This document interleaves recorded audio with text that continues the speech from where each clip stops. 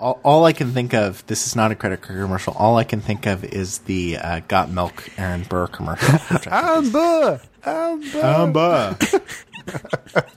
You can sample that. It's so tragic. Right? It's just us going, Amber.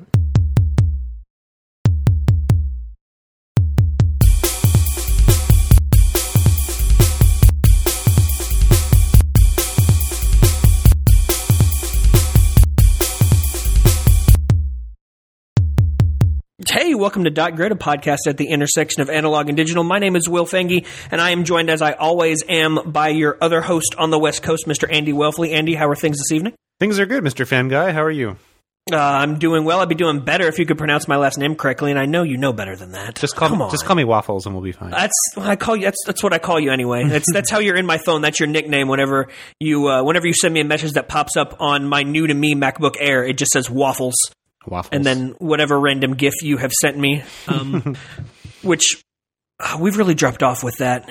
My GIF game is not on fleek as much as it used to be. I need to up my GIF game. I think it's different to send it via. We used to chat on Facebook Messenger a lot, and it's a much different thing to send it via messages now, which we use. So I just need to get back with it.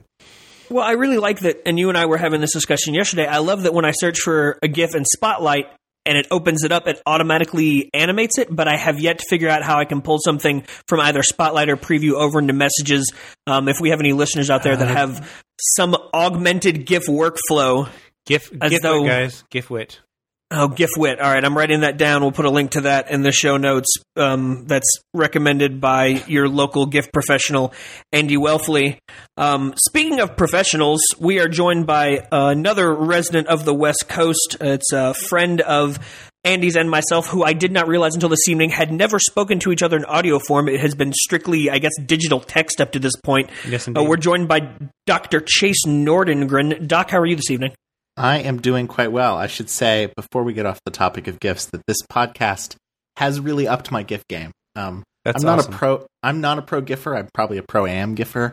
But I feel like he's a prosumer. I'm a prosumer GIFfer.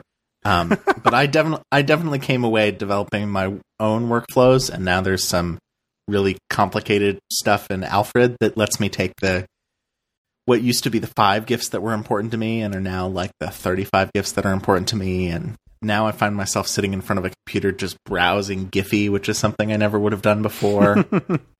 It's really changed my life, guys, is what I'm saying. The podcast has changed my life. See, we're here to help people. Let me tell you, what really changed my GIF game, besides the GIF management workflow, the GIF episode that we did here on .Grid, and if you weren't tuned in for that one, we're going to make sure to put a link to that in the show notes, which are at nerduprising.co/.grid/ some number between 10 and 12. 10, we're at 10. Good. .grid/10.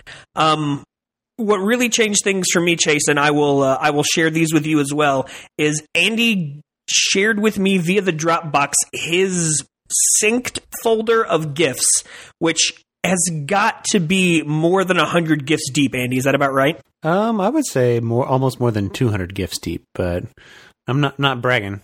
Just swag. I'm just swagging. Doctor, I'm sorry that you had to be present for that. Also, can we start calling you Doc? You can start calling me Doc. There are a couple of people who have called me Doc, and I'm really enjoying it in a weird sort of way. Is one of them Jake Bilbray? Jake has not. Jake just sticks with Nordo, and that's fine. Like, he's so disrespectful. That can just be a special thing in between us. But there's a couple of people who have gone with Doc, and I'm taking it up. That was back in the day when I was a teacher. I always wanted to be called Coach for some reason. I don't know why, but everyone I knew that coached something, whether it was basketball or bowling, I called them Coach. I just feel like it was also kind of a exact. Well, not. I don't want to get fired, but yeah, just in general. Coach anything? I didn't. Well, no, not at all. No, you haven't met me, but perhaps you have heard of my non-athletic escapades on the internet. They are of some infamy, and by that I mean I have none. Ever? I don't want to overthink this, but that seems like it might be a prerequisite to being called coach. Yeah, I almost assistant coached soccer just to be called coach. And I don't even know that much about soccer at all. I read some books, which is a very Will thing to do when it comes to coaching something. I read some books. I watched a video on the YouTubes. I got it covered. I've used the soccer sticker pack on Facebook before. No, there's that. Yeah. There's that soccer going on right now. I can watch the Women's World Cup and pretend like I know something. There's too much running in soccer for me. Not a runner. I get hot very easily. Yeah. It's hot. It's hot on the West Coast. That's what I hear. Is it not, Andy? Is it hot where you are?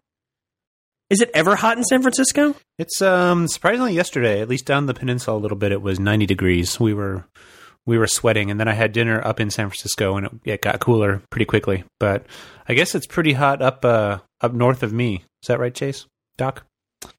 It is. I mean, just like snow or any other weather event, I think it's not really how hot it is, it's how prepared you are for it. Yeah. So, it's not as hot here as it is where Will is, or even where you are, Andy, but we have a lot less air conditioning, so it feels a lot hotter, and it wears on you all day, just sort of being in it constantly. This has been the U.S. Weather Report with Phil, Chase, and Andy. Thanks for that. Why did my name get changed and everybody else's name stayed the same?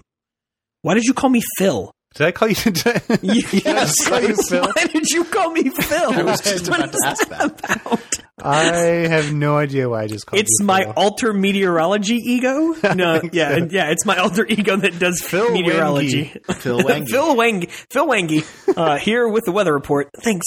You called me Phil. I have no idea why. I was staring at something else.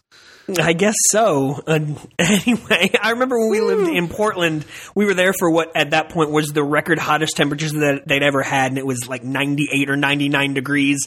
And we only had one window in our apartment that would hold the window unit, so my wife and I stayed in essentially the same 35-foot by 35-foot room for about a week. We only went into the bedroom at night when it was dark to get clothes to change into. We slept on the mattress on the floor by the air conditioning unit and put ice blocks in front of fans in what I called frontier air conditioning so that we could even sleep at night because neither one of us does well hot.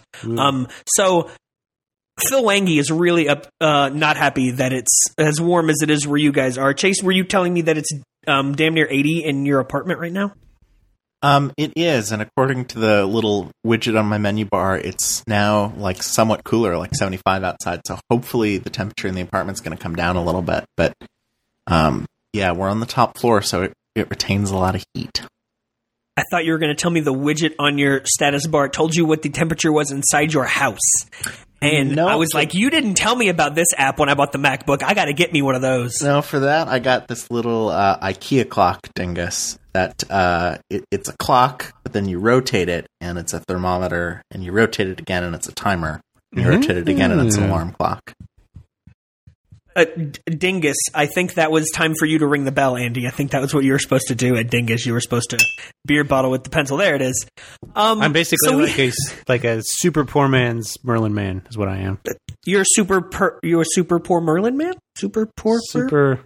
Portland Man? What happened? We used to. That was bad. Even that was bad even for you. For those of you that get upset when we don't get right into the topic when we start the podcast, you are really unhappy with this episode. And why are you even listening to us? Yeah, this is probably going to go downhill quickly for you because the three of us talk on a semi-regular basis, and I would imagine that even the very loose topic that we have this evening is probably going to be deterred and distracted from at least a dozen times. We have Dr. Nordengren on this evening because he just finished writing a very long dissertation, which I had the honor of editing and proofreading for him. It was about on my end about 190 digital pages of informal leadership in schools, which is appropriate because you're now a doctor of educational leadership and policy studies. Is that right? Yes, sir. It's almost like you sent that to me in the Skype window and I wrote it down at some point, which did not happen. I just pay attention. And the process of writing a dissertation from conversations that I've had with you took, you can tell me how long did it take the majority of your 4 years while you were in school, about 2.5 years? How long did that take you? Well, the formal part of the process was probably about 1.5 years, 2 years from sort of first word to last word. But it's really one of those things where if you don't start thinking about it on day one, I think it's very easy for 4 years of a doc program to turn into 7. So there's definitely, I've definitely got notes and ideas and brainstorms that reach all the way back to, 4 summers ago. But the actual process itself, probably about 2 years. Well, 2 years of work and not 4 additional years, 2 years of work, 2 years of brainstorming. Sounds like you probably had the opportunity to really use a multitude of tools, and that was one of the big reasons why I wanted to have you come on the podcast, because we've had, Aaron Draplin on to talk about some of the stuff that he used. We had Mike Rohde on. We had Joey Cathone from Baron Fig on last week to kind of talk a little bit more about... And Harry Marks. We have to mention Harry Marks. We've had Harry Marks. We've got to put it in the... there we go. The 10 out of 10 episodes. 10 out of 10 episodes, at least one mention of Harry Marks. He and I were having a conversation on the Twitters earlier today. We'll have to talk about here in a little while. I'm sure we'll go off into comic book television crossovers here before too long, but Chase is not very well versed in the comic books, if I remember correctly. So maybe we'll get there, maybe we won't. In the 4 years that you've been working on this, you more than likely had the opportunity to use some of the analog and digital tools that we so often discuss here on the podcast. And I wanted to have you on because I feel like it's about time we had a regular person on besides Andy and myself, not to pigeonhole you into being too regular, but somebody who had an opportunity to use some of the tools in real life, almost stress them and push them to some of their limits. I'm not saying that you were, trying to patch wounds with a field notes or anything like that. It's a field bandage brand. It's got the cross on it now. Oh, God. So I wanted to talk about some of the things that you may have had the opportunity or may have had the occasion to use, whether you kind of tended to go more analog or tended to go more digital. Starting back in the brainstorming area, was that something that you kept like a text file and just constantly added to? Was that something you carried on a notebook? How'd that process go for you? What did brainstorming look like for you? So I think it started very digitally, and I sort of started the doc program with kind of a needs assessment of what I thought I was going to need. And, I came in with a pretty terrible sort of Linux netbook, actually. I think it was. Wow, netbooks. I mean, that just saying the word netbook reminds me of how long ago in the digital world this was. I want to remind everyone I recorded the first 4 episodes of this podcast on a netbook. So on a Linux netbook. Yeah, well, yeah, it was a Linux netbook for a while. It was a Windows 7 netbook, and then it was a Linux netbook, and then it was a Linux desktop, and now I have the MacBook Air, which is going to be the topic of an episode at some point, because that's kind of been a running joke for us. I interrupted you, Doctor. I think that means that you get to reach across the internet and smack me now. I apologize. You were saying? No problem. So I realized pretty early that there were going to be sort of 2 apps that I was really going to need to get serious work done that sort of drove me into the Mac's arms and ended up with the first one. The first one of which was Scrivener, and that was, about 4 years ago. Scrivener is this, it's a writing app, but really it's sort of a combination writing and outlining app, and it's an app that over something like Word really manages to bridge the gap between the part of your writing where you're putting paragraphs together and you don't really know what order they go in, and the part of the writing where you're exporting the finished product. See, I love that. It's I've definitely seen Scrivener used and talked a lot about by novelists, people who use it to kind of further the plot and kind of piece things out before it happens. And I've never been a well-structured enough writer to really go in that direction, but Scrivener really fascinates me. I've never used it personally, but I've seen it used a lot, and it's super cool. Yeah, and Scrivener's level of development for academics is not as strong as it could be. And I definitely spent a lot of time, particularly here towards the end, kind of sifting through the manual, trying to figure out the little formatting tweaks that I needed to make in Scrivener's compile settings to make my dissertation come out the way I expected it to come out. But one of the things that I think Scrivener does, or at least did for me, that the nerds don't often talk about, so much of the process of writing and production in this kind of work, and I think in most kinds of work, is done for other people. And most people expect to double-click on a Microsoft Word .x file and have something appear on their screen that looks exactly how it would come out of their printer. And for those people, Expect it to be WYSIWYG, if you will. Yes, and for those people, writing a plain text file in Markdown doesn't quite work. For those people, when those people ask you to write 2 or 3 pages, a text file that keeps track of the number of words you've written doesn't really work. So that's when you get a Phil Wangi to come and help you. I do what and I had him send it over as a rich text file because I figured that was going to be the most cross-platform, and that I don't even know how the formatting turned out. Did I really screw your formatting when we did that? Is that mess things up a great deal? No, and so this is a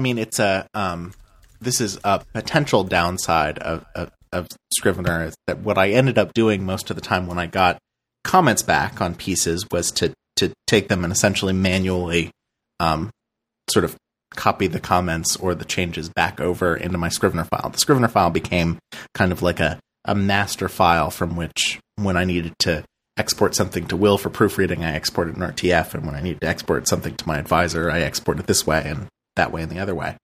And that's definitely a lot different than, say, how Word expects you to use something like track changes. But I didn't, because of a variety of experiences, I think I don't trust Word at a document of that size. And also, Scrivener is kind of where things started. So when I was in that stage where I had, much less than 190 pages, Scrivener was a great way to sort of carry in pieces of writing from other places and pieces of writing that came out of my exams and little bits and pieces that had developed here and there, and times when I had woken up at 2:00 in the morning and had an idea for a paragraph, and all of that sort of was able to come together in this one place. And what Scrivener makes it pretty easy to do in its sort of binder view thing, and there are probably videos that show this that we could link, makes it really easy to sort of drag and drop those sections around and see how they fit together and see how they flow with each other and make those kind of changes on the fly. Wow. That's cool. Now, we did try to use track changes in Google Docs, which is something that I've done before, but again, with a document of that size, it is remarkably difficult to go through all of it, especially when, and I don't know if we mentioned it earlier, I think that we did. This is the 3rd time we've tried to record the podcast now, thanks Skype, that I copy edited and proofread Chase's dissertation for him. I know that I was remarkably particular about things like commas, and there were many. I learned that I use commas way too much, which is an important lesson to learn, at 26. So that's fine. At least you learned it now. Yeah. And it wasn't as bad as I make it out to be. But when you're making small, tiny changes like that, Google still pops up a massive bubble over on the side, deleted this, added this, and I tried to do the best I could to document why those things were happening, and Google Docs is great for that, but when it gets to be a document of more than 100 pages, it's really easy to miss a comma, not to miss a comma, but to miss a comment here or there and still have it open over to the side. So I'm not saying that's the best way to do it. I've never really been a fan of any kind of track changes. It has always confused me, which doesn't really have a point. This is just me going on a rant about track changes in Microsoft Word and Google Docs, and why can't there be a perfect... Andy, you use a lot of Markdown editors. Is there anything out there that I can run to that will make me less angry? Oh man, this is I can't remember if I've talked about this before, but there used to be a really, really great Markdown app on the web called Editorially. I think I've talked about this before. It had a really good track changes editor. It allowed you to roll back to different versions as well, sort of like the Apple Time Machine stuff. Or is that what it's called, Time Machine? I think so. Yeah. But I don't know. I kind of like how Quip does it. It's not really a Markdown editor, but it's interesting when you make a change to something, when somebody else makes a change to something you wrote in Quip, it makes the change, but it also tracks the change in the sidebar in sort of a linear feed. And then let's say you were to go put your cursor where that feed was, it will kind of roll back up to if you select that text, it will just show you sort of like a mini timeline of the changes made to that text. So if you're looking at it would never ever work for like a dissertation. It would never work for something that long because that feed on the side would be so long. But for shorter documents, it works pretty well. Yeah, we use it for show notes. I've started to use it for some of the reports and things that I've been writing up over on our small business consulting side. It does not offer very much in the way of formatting, which is a little frustrating for me. But I tell you what, there is nothing. I have not found anything easier to drop in images and spreadsheets, and I can use a little bit of Markdown here and there, and it picks it up. If you don't need anything too remarkably complicated and you need to collaborate with somebody, and especially if you're not anti-Google but a little wary of keeping things in the Google Drive area, Quip is definitely a tool that you should look into. It has a nice chat feature too. Yeah, we like it. Well, and I it's partly an issue of length that wouldn't have led me that way. And, listen, I personally love Markdown. There's a million MD files on this computer doing a variety of things. And when I'm making stuff just for myself, I'm more likely than not to pop open a text editor and just plop something in there. But, and I sort of hit this point, not to rag on you guys, but to kind of rag on the digital productivity community generally.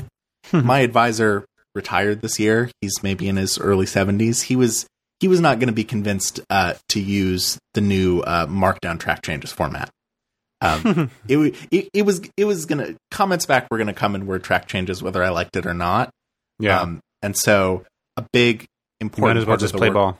An important part of the workflow is figuring out how to play ball and how to be able to appease those multiple parties, but still have a set of tools that I felt comfortable with and that I felt were flexible enough to do the kind of work that I wanted to do in 2015. And so Scrivener handles that and Markdown's really pretty well. Yeah. Markdown's really geared toward, writing for HTML as well. Like it's not particularly good for if you're writing something that's eventually going to be either printed or bound or something like that. It's really best for just like taking stuff and making it HTML. Right. And Fletcher Penny, we're getting into the Markdown weeds now, but Fletcher Penny, the guy who created Multi-Markdown, is doing some work to make that better and kind of link Markdown up with LaTeX, which was like the proto Markdown, was and still in some circles is like the markup language used by particularly hard scientists and economists in laying out papers and laying out equations and papers and all of that. But there's still a ways to go, and LaTeX is one of those things that kind of hasn't really kept up with the times and was something that was going to be more trouble than it was worth to learn. Yeah, that's interesting. Just to switch a little bit, I'd really be interested to know when you were in the research phase, what you used to capture research and like organize it and just kind of store it. Did you use Evernote? Did you use PDFs? Did you use your camera on your phone? So there's a growing sort of there's a collection of apps designed specifically to keep track of academic papers. Of course there is. That's awesome. And the reason why that ends up becoming a big issue is that in addition to sort of keeping track of files and notes, which something like Evernote can do, they keep track of citations. And doing citations by hand is an incredible pain in the ass. There's no reason anyone should do it. And so almost all of these applications now offer some kind of function that lets you export a bibliography or sort of copy paste in a particular format, and they keep up with format changes, like when APA revises their format and the Chicago Manual revises their format and whatnot. I have been a devotee of Mendeley, which is an app that was originally independent, got bought by the journal publisher Elsevier, maybe in sort of year 3 of my doc program. And for reasons we can go into about sort of the change of tools, kind of caused me a little crisis of confidence at that point, because I when I heard the news, did not particularly trust that they were going to be good stewards of the app. But anyway, what Mendeley does well that I think apps like Papers, which is very popular on OS X, Zotero, which is popular across a bunch of systems, don't do as well. Mendeley is really good at file management, and it's good at letting you put papers in multiple buckets. So in the way that I mentioned, the process of doing any kind of doctoral work is kind of cumulative. Papers that I had used for coursework, research papers that ended up cited in coursework papers, ended up being cited in, a dissertation proposal, ended up being cited in this project over here that I did with some faculty, ended up being cited in a dissertation. And Mendeley has this system of kind of virtual folders or virtual collections that let you keep track of those little pieces and put a document in each one of those buckets, but keep on your hard drive just one giant folder full of PDFs. Mendeley sort of manages that folder for me and names all the PDFs after author's last name and year, and takes a lot of the headache out of the process of keeping all of those in one place. Wow. And so when you have sort of this big kind of glut of PDFs, how do you then go back through it? Do you just kind of like go through it one by one and mark it up, or just kind of consume it? Or does it also allow you to then kind of go in and then, I guess, process it too? So highlighting, that was a big sigh. Highlighting and note taking was one of those things that, and this is a recurring theme, I feel like I tried a bunch of things and then never quite got right. Mendeley offers some built-in highlighting features, but they don't really work well with the sort of back-end OS X highlighting. You can obviously do sort of highlighting and note-taking in Preview, which works okay. There was an app when I started called Skim that was an attempt to make highlighting a little bit easier, make it a little bit faster to make notes and keep a note pane on the right-hand side. And then right as I'm finishing now, of course, there's a new app that I really, really like called Annotations. Is it called Annotations? Wrong. Hang on just a second. Captivating podcasting. Want to get the name of this app right. I'm sorry, I'm just mixing up two. There's a new app called Highlights, which lets you do the same kind of PDF underlining and highlighting and note-taking that you're used to, but also keeps a pane on the right-hand side where you can keep notes in Markdown, and copies the highlighted text automatically from the left-hand pane where your PDF is to the right-hand pane where you're keeping notes, and does a lot of cool things with document lookup.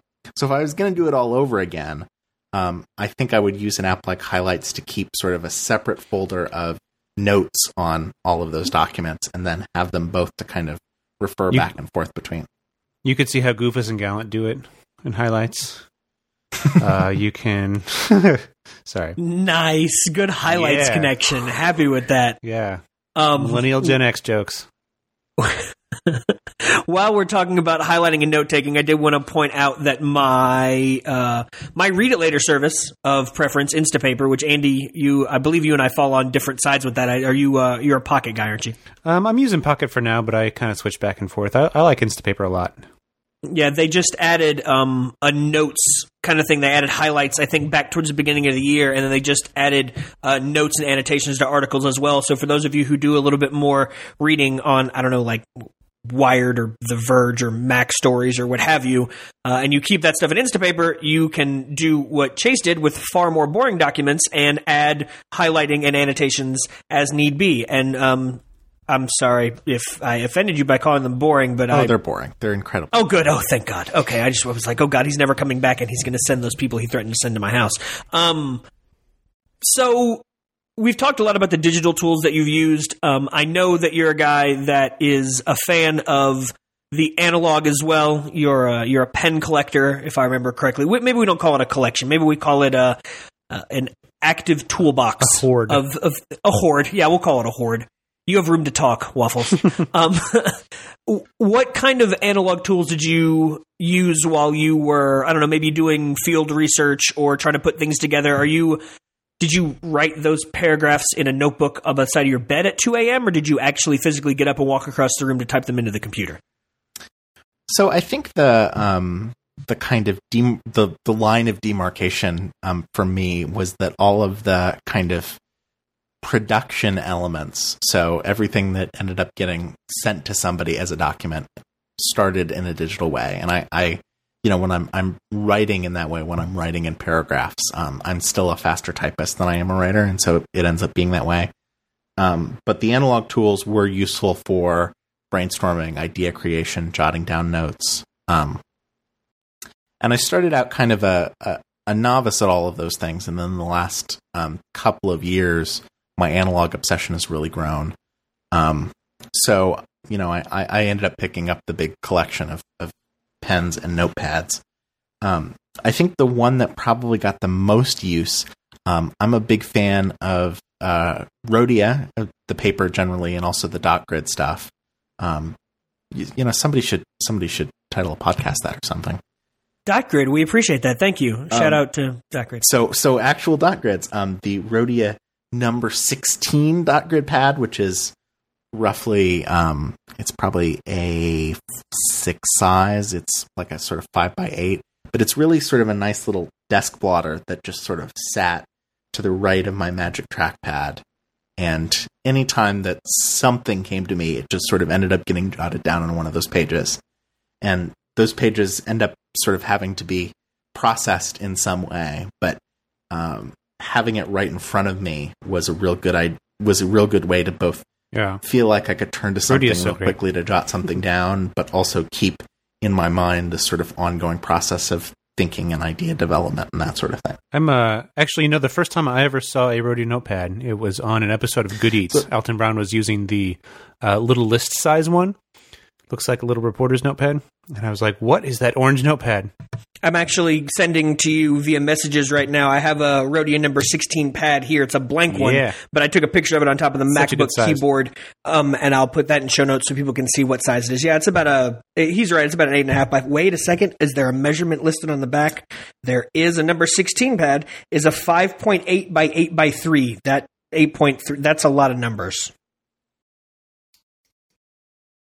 Oh, yeah. Actually, to get back to the side of the bed, I have one of those by the side of my bed, also in dot grid, which is where the 2 a.m. ideas come from. My kind of graduation gift to myself was to go to this Etsy seller, One Star Leather Goods, this guy Keegan, who makes these really gorgeous pen sleeves and pen cases and field notes cases and all of that, and order. He has this sort of miniature size padfolio that's made for that Rhodia 16 and also holds note cards and business cards and a pen and a pen loop and all of that stuff. And I sort of got that for myself, both as a gift and as kind of I see his what stuff I take a lot out on job interviews on now, the and Erasable what group. I take on what I took to my dissertation defense and all of that, sort of my my little piece of analog professionalism. But it's his work is just impossibly beautiful and durable, and really just sort of a joy to pick that thing up and use it. So when you are using your Rhodia notepads, just to get a little bit erasable on you, what is your preferred writing instrument of choice? And it's okay if you say pen. I have so many, as we've mentioned, so many pens and pencils circulating around here. And I think at some point I kind of settled with myself that it would be okay if my notes, that came ripped out of various Rhodia pads and notebooks were all in different colors, and the colors didn't mean anything, and the particular writing utensil didn't mean anything. Some things that I like, though. I have been a fan of the Pilot Hi-Tech C for as long as I've been into pens and writing instruments generally. Yeah. So I have on my desk, I have the Hi-Tech C Cavalier, which is this sort of office grade,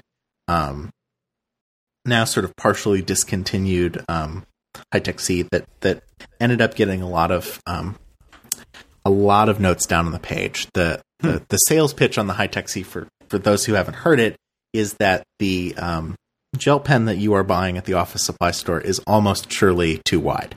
And for me, it was definitely a case where all my life I sort of went through thinking I had bad handwriting, and then I picked up this pen, and it felt sort of night and day in terms of what changed. And I ended up getting deep into first microgel pens and then all kinds of pens, because it was one of those moments where getting the right tool and using it in the right way really transformed, incredibly cheesy, transformed how I think about myself and my work. And is it a 0.38 tip? It is the high-tech C is 0.3. They sell wow, yeah. 0.25, 0.3, 0.4, and the 0.3 was right in the ballpark for me. What color is your ink? What color is my ink? Well, the Cavalier has a black refill in it, because the Cavaliers only get sold in black, blue, and red. My preference is, like every pen nerd on the internet, my preference is blue-black. And I've got a couple of the high-tech C multi-pens floating around here that usually have in them some combination of blue-black, red, green, orange, sometimes when I'm getting a little crazy. You got to a really amazing part of education research. Yeah. But those are helpful, of course, for highlighting, and also for the moments when I'm not quite formally mind mapping, but when I'm brainstorming and am sort of on the fly making a decision. Okay, this color is going to kind of mean this, and I'm going to use this color to stand out this set of jottings from this other set of jotting. Yeah. I was just at a Mito store in San Francisco over the weekend and playing with a 0.25 point pen, and man, they're so thin. And then actually I found a gel pen that writes in 1.5 millimeters. That was really crazy. It was almost like a marker, except it was a pen. I feel like that would just get everywhere, especially for you, Southpaw. It was pretty good. I just sampled it out. I was thinking about buying it just to mess with it, but I was not at a point where I should be buying pens at that point. So Chase, any pencils ever in your research notes? Oh, I do use pencils. I've got Palomino Golden Bear, which I know that you love, sitting in front of me right now. Which I like to use when I'm on podcasts because it doesn't make noise. So smooth. But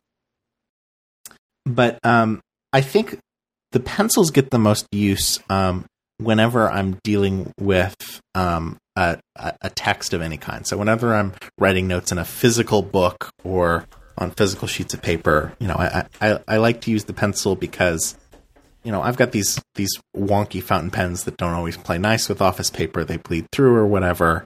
I don't always like to write in black ink on books or printed pages because I have weird hangups about the underlining being the same color as the text.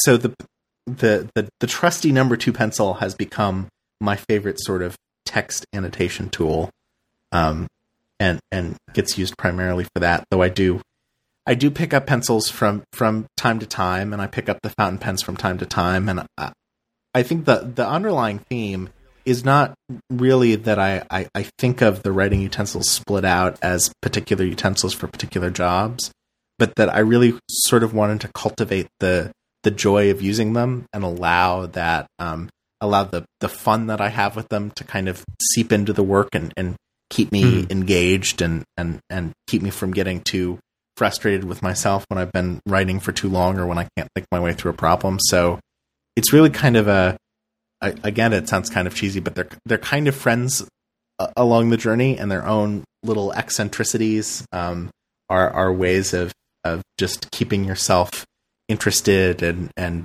engaged and having something tactile to do when everything else in your life seems to be so cerebral. It's like you're bribing yourself with your tools to get work done. Mind hack. Absolutely. So, the general rule is besides this little, I like to use this for this thing that I just laid out, is I pick up whatever I want to use that day. I pick up whatever I want to use that minute just on a whim because I like how it looks, or I haven't used it in a while, or I just filled it with a new exciting ink. As that little reward to myself to just sort of keep going. So you you finished your paper. You're a doctor now. You're getting it published. You were telling us before the show that you are getting it bound.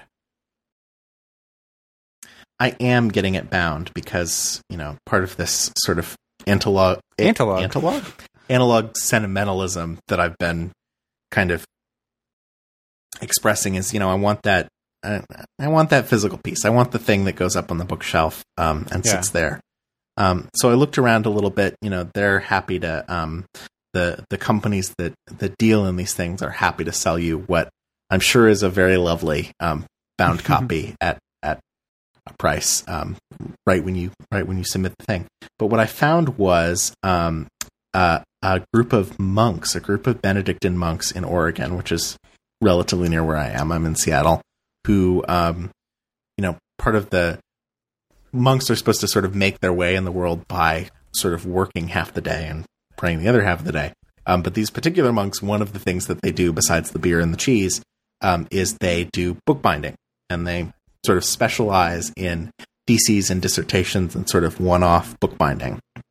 So I have on order for both me and for my parents a copy of the dissertation that is sort of hand-bound in this beautiful way and comes with a hardback cover. They have to fit certain I was reading a little bit about this. They have to fit certain archival association guidelines about how you bind something that's meant to go in a library.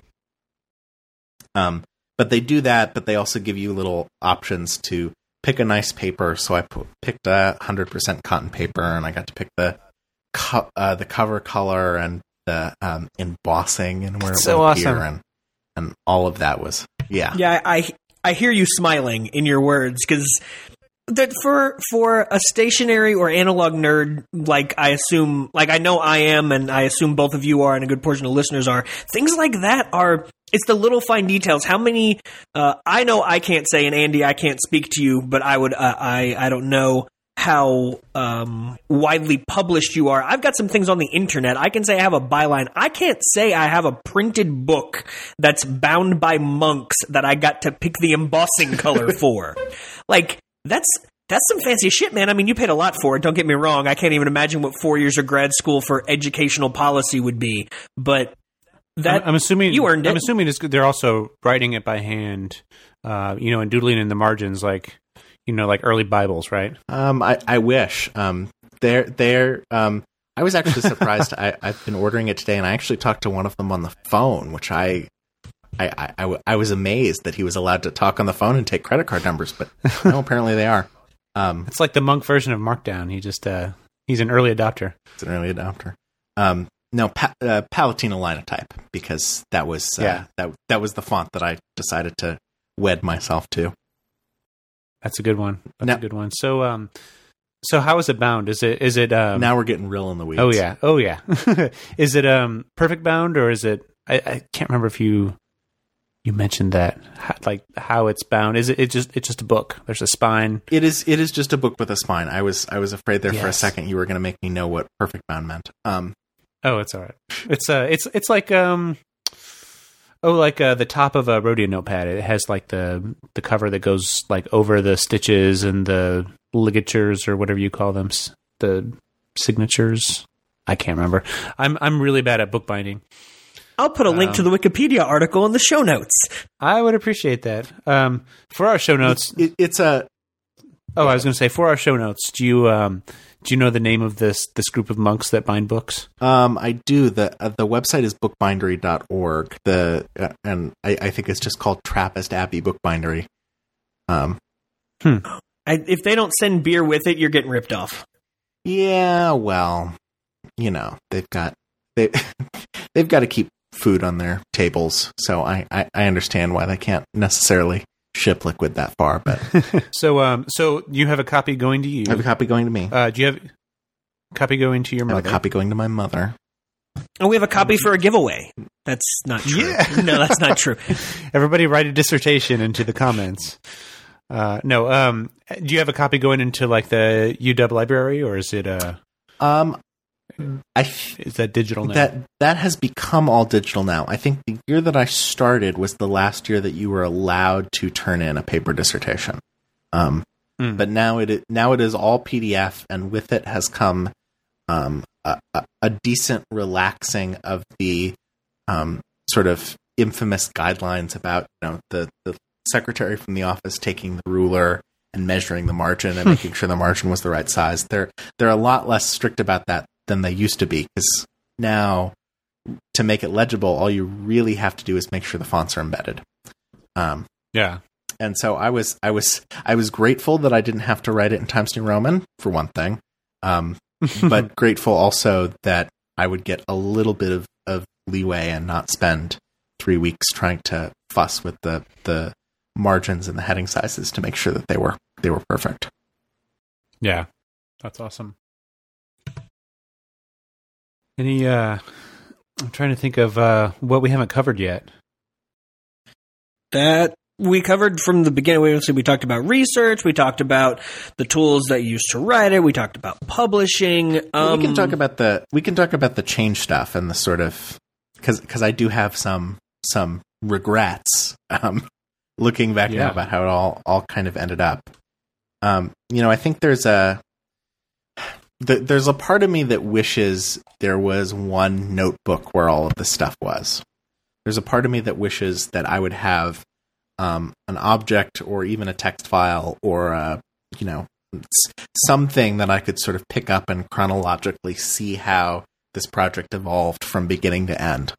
And what I ended up with instead was sort of collection of text files in a folder and collection of ripped out pieces of Rhodia paper that are sitting in a folder under my desk, and field notes notebooks, and both literal field notes and the brand field notes, and just sort of all manner of other things sitting every which way. And I don't know yet whether there's a way that I could have started from the beginning and said, okay, I'm going to use this one notebook, or I'm going to use just analog or just digital, and keep this all in one place. I don't know how much of that dispersion is kind of an inevitable part of the process, or how much of it is just from my poor planning and my interest in trying a new tool every time it comes up. Well, and you would have had to, kind of known from the start, maybe get like a Seven Seas writer and one of those Tomoe River journal books, just to be able to fit everything into one single notebook, because I imagine it would have bled over into into multiple notebooks, even if you were using like a Moleskine or something like that. Right. And then there's always sort of the worry, at least it's a worry that would occupy me, that you would lose the notebook. And that would be the sort of thing. Exactly. That would be the sort of thing that makes you wake up in cold sweats. Just consider it like a distributed system or something like that. You just you were redundant. It was a redundant system, so if you lost one piece of it, you didn't lose it all. Yeah, your redundancies had redundancies. You can't exactly Dropbox a field notes notebook. I guess you could photocopy it or scan it in, but then it's not the same. That no one likes cheap copy paper. There's a reason we don't write on cheap copy paper. A, we're snobs about these things, and B, it's not the same. B, we're insane. We are insane. Yeah, we spend our money and time and efforts on things that most people just pick up at a glance. Chase, part of the reason that I wanted to have you on is because you and I were having sort of an interesting conversation. Actually, you said something yesterday that kind of piqued my interest. We are recording this podcast on Tuesday. Yesterday, Monday, was the kickoff of the WWDC out in Andy's neck of the woods, and they delivered the keynote and talked a lot about the changes that are coming in iOS 9 and OS 10 El Capitan. I think that's what we're saying. Capitan. Yes. El Capitan. I feel like I need to put my foot on a barrel and my hands on my hips when I say that. And stay thirsty, my friends. Wait, does that? Nope, that's Dos Equis. No, that was Dos Equis. That's. I'm going to go with it. Yeah, it's okay. Keep drinking. It all makes more sense. They all look the same. They have mustaches. That worked out well. Liquor, alcohol representative with mustaches. Pretend I didn't say that. Continue. That was Phil's fault. I wanted to have you elaborate a little bit more. You were talking about sort of your hesitancy to attach too much to any sort of digital product because digital products have a tendency to change right about the time adoption reaches full saturation for it to make any sort of effect or impact on society. And pencil and paper, as I was talking to my wife about at dinner, works the same now as it did 15 years ago, as we assume it's going to work 15 years in the future. You talked about it as we were going through all the different products or the names of the products you used as you were trying to put your dissertation together. I can imagine it as scary as it is to think, if I put all this into an analog notebook and I lose the notebook, I lose everything. Was it almost equally as scary to try to put something into a product or a proprietary format, especially with all the change that you saw going on around you? Yeah. And I think it would be easy for someone listening to this to sort of talk back at their phone and suggest all of the different things that I could have potentially done that would have made parts of this process easier or more interesting or come with more features. And I can imagine a lot of those too. I can imagine keeping an Evernote notebook that had a collection of photographs of whiteboards of sketched out ideas with handwritten notes with all of that. I can imagine, keeping those in some other place. But one of the things that I've become conscious of as this project has sort of gone on for 4 years is that the pace of the change of tech tools is much faster than that. And if I wanted to be sure that I could get at those materials at the end of sort of the writing process, to say nothing of 10, 20 years from now when I get all sentimental and want to go back and look, that I really had to focus as much as I could on the digital formats that didn't change and leave aside some of the interesting, sexy new features in the process. And yeah, it's not an issue I have a good answer for, and it's sort of I have that sort of FOMO, as the kids are saying these days. I have that sort of FOMO for everything everybody's doing in the new in online-based tools or in tools like Evernote that seem to be adding new and interesting features all the time. Yeah, and it's fun to kind of like reset up your infrastructure. Go in and just be like, okay, I'm going to use this thing. I'm going to try this out. I'm going to see how this changes things. So, yeah, that makes total sense. You just can't just take your dissertation and just import it into Ulysses now, and that's what you're going to use for a while. Right. And, I talked a little bit in sort of the specific instance about the PDF manager that I was using, Mendeley, and when that got bought by a publisher and when that publisher sort of hadn't clarified really what they wanted to do with it. I was very fearful at that point that they were going to shut it down, or they were going to start charging an exorbitant amount of money for it, or they were only going to give out institutional licenses. And then I was going to have this collection of, at the time, probably 900 PDFs that I wasn't going to be able to get at or manage in the same way that I was going to, in the middle of sort of writing my dissertation proposal when I really didn't have time to, have to learn a new workflow and maybe a new app for dealing with all of this stuff. Yeah. So I don't have perfect solutions for all of those things. One thing that I do know is if a tool gives me really strong export options, or if it's clear the relationship between a tool and a set of files that I can open and tweak, and if worse comes to worse, take out and put somewhere else, that my preference is almost always going to be that kind of direction. Scrivener for the Mac nerds, Scrivener saves files that are basically OS X packages that are full of RTFs, really. So I know that if worse comes to worse, and if Scrivener dies in the apocalypse or whatever, I can crack open that file, take out the RTFs, and at least the writing will still be there. At least I will still be able to make sense of it. That's assume you survive the apocalypse. That assumes I survive the apocalypse. Also, if you wrote it in WordPerfect, for example, you would not have been able to do that. Or Microsoft Works. Or I still have ClarisWorks files from like Mac OS 7. And I know, we're joking about that, but I've heard the stories from plenty of people who wrote their dissertation in WordPerfect or wrote their dissertation in Microsoft Works. Yeah. Yeah, it's I decided one day I was just farting around on the internet, and I was like, okay, I'm going to take one of these ClarisWorks Word files, and I'm going to figure out how to extract the text from it.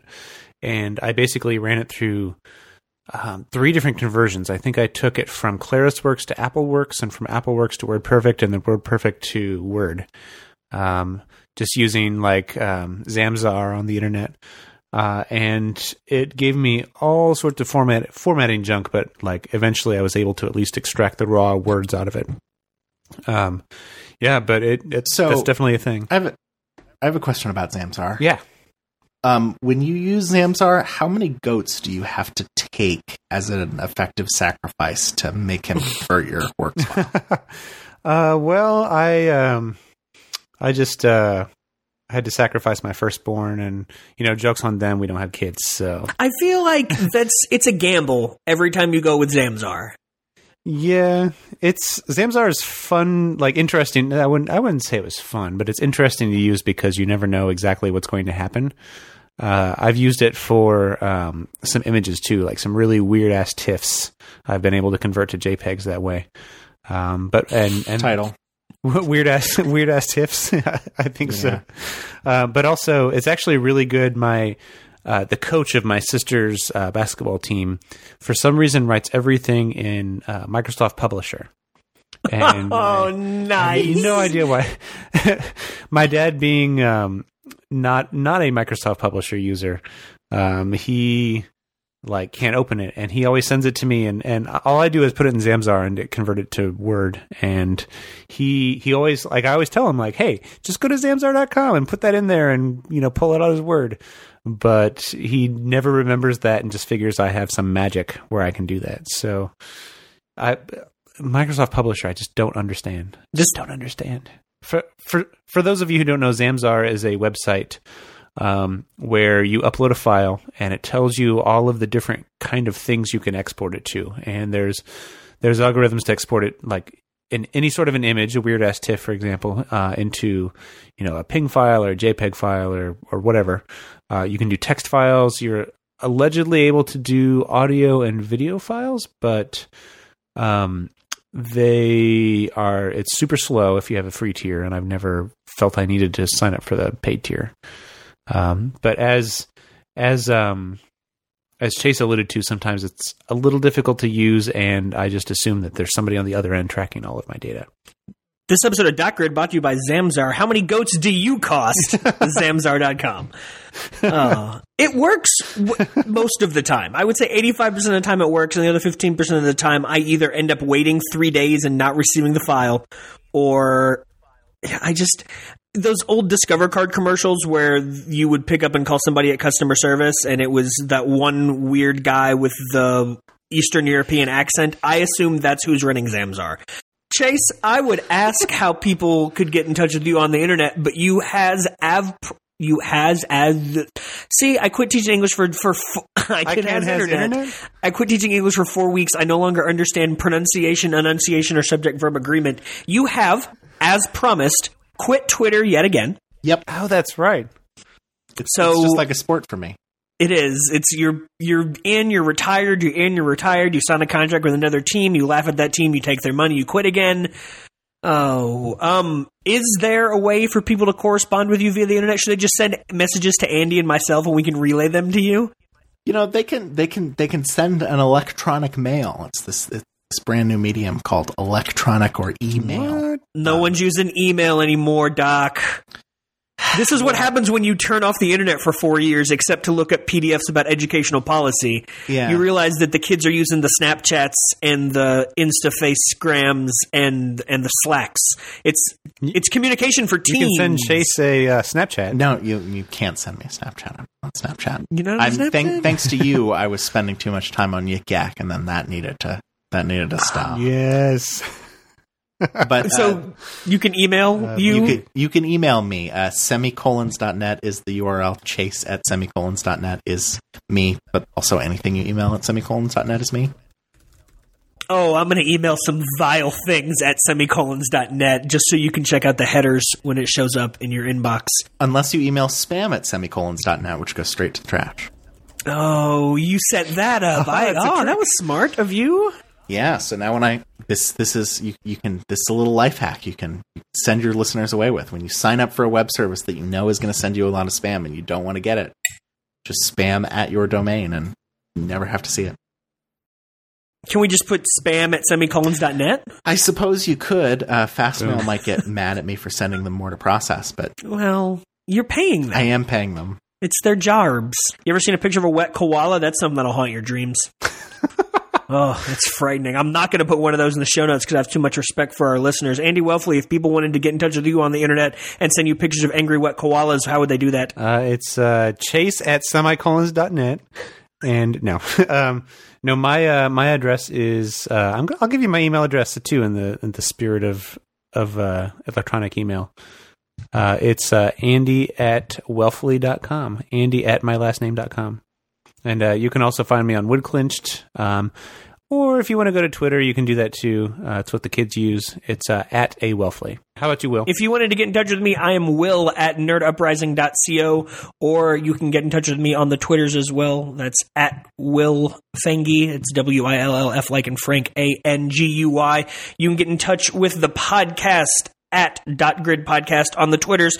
It would also behoove me to mention the cash tag because we're greedy money-grabbing assholes, and one of us is also currently self-employed.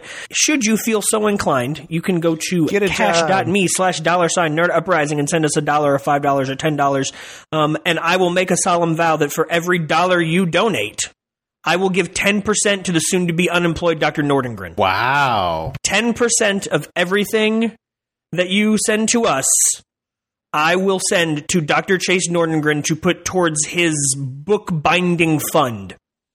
And if we get enough money, maybe he'll buy us a book and we can give it away as a giveaway. So, Chase, thank you so much for Dr. Nordengren. We're going to refer to you in the proper and the formal because we don't get doctors on here very often. Dr. Nordengren, thank you for taking the time to join us and talk about some of the analog and digital tools you use in putting together your dissertation. You're more than welcome to come back and be our unofficial third host whenever you want. Oh, well, thank you. And in conclusion, Amber. Andy Welfley, got anything else? Amber. I tell you what, we should sit down again in a couple weeks and do this again. Sounds good. All right, man. We're out. See ya.